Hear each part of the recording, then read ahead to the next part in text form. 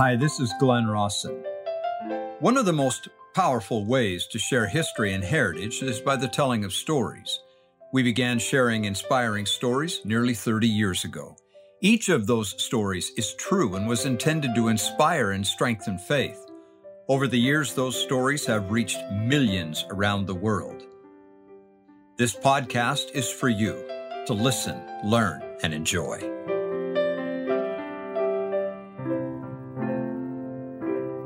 Elder Holland quoted the youth in saying that we should be all in. Well, I've heard that before. What exactly does that mean? Maybe in part it means this. Alexander Niebuhr was born a Jew and joined the church in England and emigrated to Nauvoo in 1841. His parents wanted him to become a rabbi, but he became a dentist and a surgeon instead. Once in Nauvoo, he became a close friend of the prophet Joseph Smith and grieved when Joseph was martyred. Not long after the martyrdom, Alexander Niebuhr, this German Jewish convert, met William Law on the streets of Nauvoo. Now, Law had been a counselor to the prophet Joseph Smith, but had apostatized in 1844 and was largely responsible for the events that brought about the prophet's death. And even after Joseph's death, William Law continued his attacks upon the Latter-day Saints. According to family history, when the two of them met on the street, William Law held out his hand to shake hands with Alexander. Brother Niebuhr, friend and defender of the prophet Joseph Smith and faithful convert, bravely withheld his hand and said firmly, "William Law, I never give my hand to a traitor." Well, the enemies of Joseph may have been many and strong, enough to kill him, but just as strong and true to the prophet Joseph Smith were the likes of Alexander Niebuhr and many others like him. Now, sometime after that, Alexander moved his family to Farmington, Iowa. This is during the exodus of Nauvoo. And there he practiced dentistry. One day, while working on a patient, Alexander rested for a moment, and the patient began to say ugly and unkind things about the prophet Joseph Smith. Alexander Niebuhr rebuked the man sternly and defended the character of the prophet. The man became angry. He grabbed his pistol and threatened to shoot Niebuhr if he did not hold his peace. Then the man raised the pistol, pointed it at Alexander's face, and snapped off every barrel. But for some strange reason, not a single bullet fired. The brother of the client, the man in the chair, came running in from a nearby room to see what was going on, picked up the pistol, and stepped over and emptied every barrel outside the door in the air. They all fired. The story doesn't end there. Then in 1848 at Winter Quarters, Nebraska, Alexander went to Brigham Young about fitting himself out to go west. The Niebuhrs had sufficient food and other supplies to go west, but they didn't have a wagon or teams to pull it. Brother Brigham evidently counseled Alexander to stay back and come later when he had a complete outfit. Alexander is reported to have said, quote, "Brother Brigham, I never turn back after I put my hand to the plow. Besides, my wife is sick, and if I don't get her out of this place, she will die." End of quote. Preston Young answered, quote, "Brother Niebuhr, I wish I could see every Latter-day Saint show the same determined spirit." End of quote. He then counseled him where to go to get a wagon and a team, and they became outfitted, and they made the journey across the plains, arriving in the Salt Lake Valley September 22nd, 1848.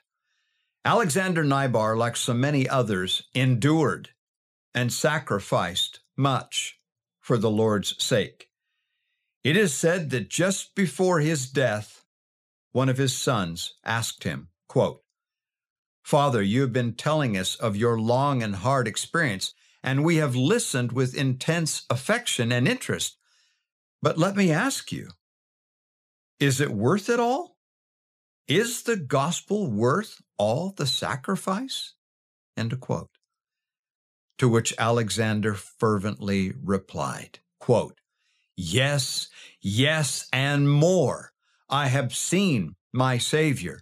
I have seen the Prince in his hands. I know that Jesus is the Son of God, and I know that this work is true and that Joseph Smith was a prophet of God. I would suffer it all and more, far more than I have ever suffered for that knowledge, even to the laying down of my body on the plains for the wolves to devour.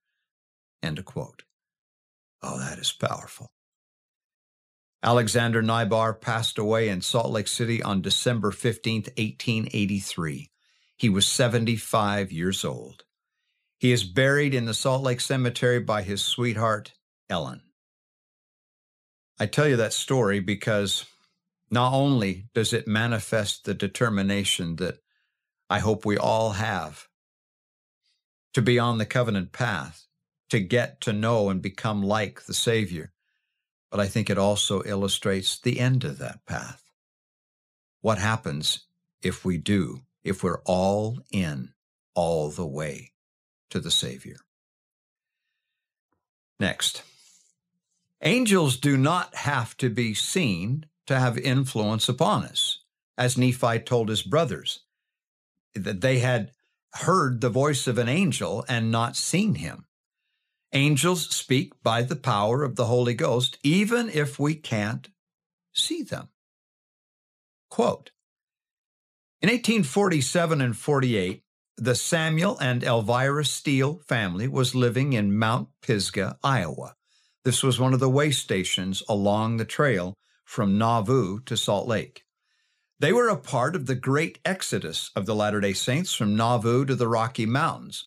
According to family history, at one point, Samuel left his family in Pisgah and for a time went to work about 200 miles away. I'm assuming this is down in northern Missouri. Many of the saints at that time traveled south and found work down there. It is presumed that Samuel did what everyone else did. Well, anyway, while he was gone, his daughter, 3-year-old Lavina, was playing before the fire when a hot coal popped onto her dress and set her dress ablaze. In panic, little Lavina ran outside where the wind caught the fire and spread it. A neighbor across the road saw Lavina and ran to help. The fire was extinguished, but Lavina was badly burned. The family joined together in fasting and prayer for Lavina's recovery, and that her father, Samuel, would come home. Meanwhile, Samuel and a friend had completed the long winter journey and had indeed found the work that was promised. One night, as they left a prayer meeting, Samuel announced to his friend and traveling companion that he, quote, must start home in the morning, end of quote. His partner was surprised. We have just got located and ready to work, he said. Brother Steele said, while the meeting was going on, I heard a plain voice saying, you are wanted at home. One of your family is ill and nigh unto death, end of quote. Brother Steele was determined to go, but his partner said, it is winter. The snow is deep. The weather is cold. No conveyance. No road broke. Brother Steele said he must go home. So Samuel started out away towards home, 2 days' journey, when he met friends who were on their way to Pisgah with a horse and sleigh. They offered Samuel a ride. Upon arriving home, he learned what had happened to his daughter, that she had been severely burned and was very low and near death. He later described in graphic detail just how severe her wounds were. The family was surprised to see him. He explained the voice he heard and the message. Curious, they questioned Samuel as to the exact time the message was received. As he explained to them when, they then told him. That night, that hour, that minute, we were all in fast meeting, praying to the Lord to send you home. Lavina would recover, but she would carry those scars the rest of her life. She came on to the Salt Lake Valley, married Benjamin Franklin Barris, and settled in Grantsville, Utah. This was not the only moment when this hardy pioneer woman proved the steel of her faith. More to come at another date. Next story. Elder Ulysses Suarez spoke so powerfully about compassion yesterday morning, and how it is, among other things, a measure of our love for and closeness to the Savior. His talk deeply touched me. The year was 1979. Lindy, a friend of mine, and her mom and sister were leaving the parking lot of the Bernina store in downtown Logan, Utah. Because of construction, there was a very deep ditch or gutter running alongside the exit from the parking lot. Lindy's mom, who couldn't see very well, accidentally drove over the edge, and the front of the car dropped 2 feet down into the gutter and was stuck fast. The dear ladies tried to reverse out, but the car would not budge. Can you visualize this? Can you see it? Just then, a young man happened to drive by. He looked, saw the situation, backed up, and jumped out.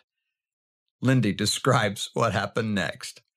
Quote, "He then got down in the gutter in front of the car and instructed my mom to put the car in reverse. Then he told her to gun it and lifted the car. He had some major muscle power going on," Lindy said. "Somehow, he lifted the car with all of us in it up and put it back safely onto the parking lot." Still quoting, "He then promptly left without saying a word to anyone. I remember he had brown hair and glasses." End of quote. Well, now just for the record, just in case you're curious, this was no smart car, no golf cart. It was a massive 1978-79 Plymouth with a V8 engine weighing in at almost 2 tons. These cars, we used to call them lead sleds. That's how heavy they were. Lindy adds this postscript to the event. "Not sure if this would be possible for a human, but it definitely happened. I was there." End of quote. Now, I love that story. Question: was this an angel or a mere buff mortal? Answer: does it matter? Really? Does it matter? When we undertake to help those who can't help themselves, we are doing what angels do. We are angels. I hope this week you are someone's angel.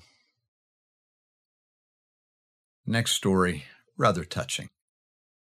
Is there anyone that you love so much that you would do anything to be with them again on the other side of the veil? What are you willing to do to make your relationships eternal? Joseph Ainsworth and his wife Mary joined the Church of Jesus Christ of Latter-day Saints during the first mission of Heber C. Kimball in 1837. On the 4th of July, 1854, a daughter was born to the family, Mary Jane, bringing the number in the family to 5. When Mary Jane was only 2 years old, her father tragically passed away. Then in 1862, the family sailed to America on the steamship Manchester. There was Mary Jane, her mother, and her 2 older brothers, Joseph and James.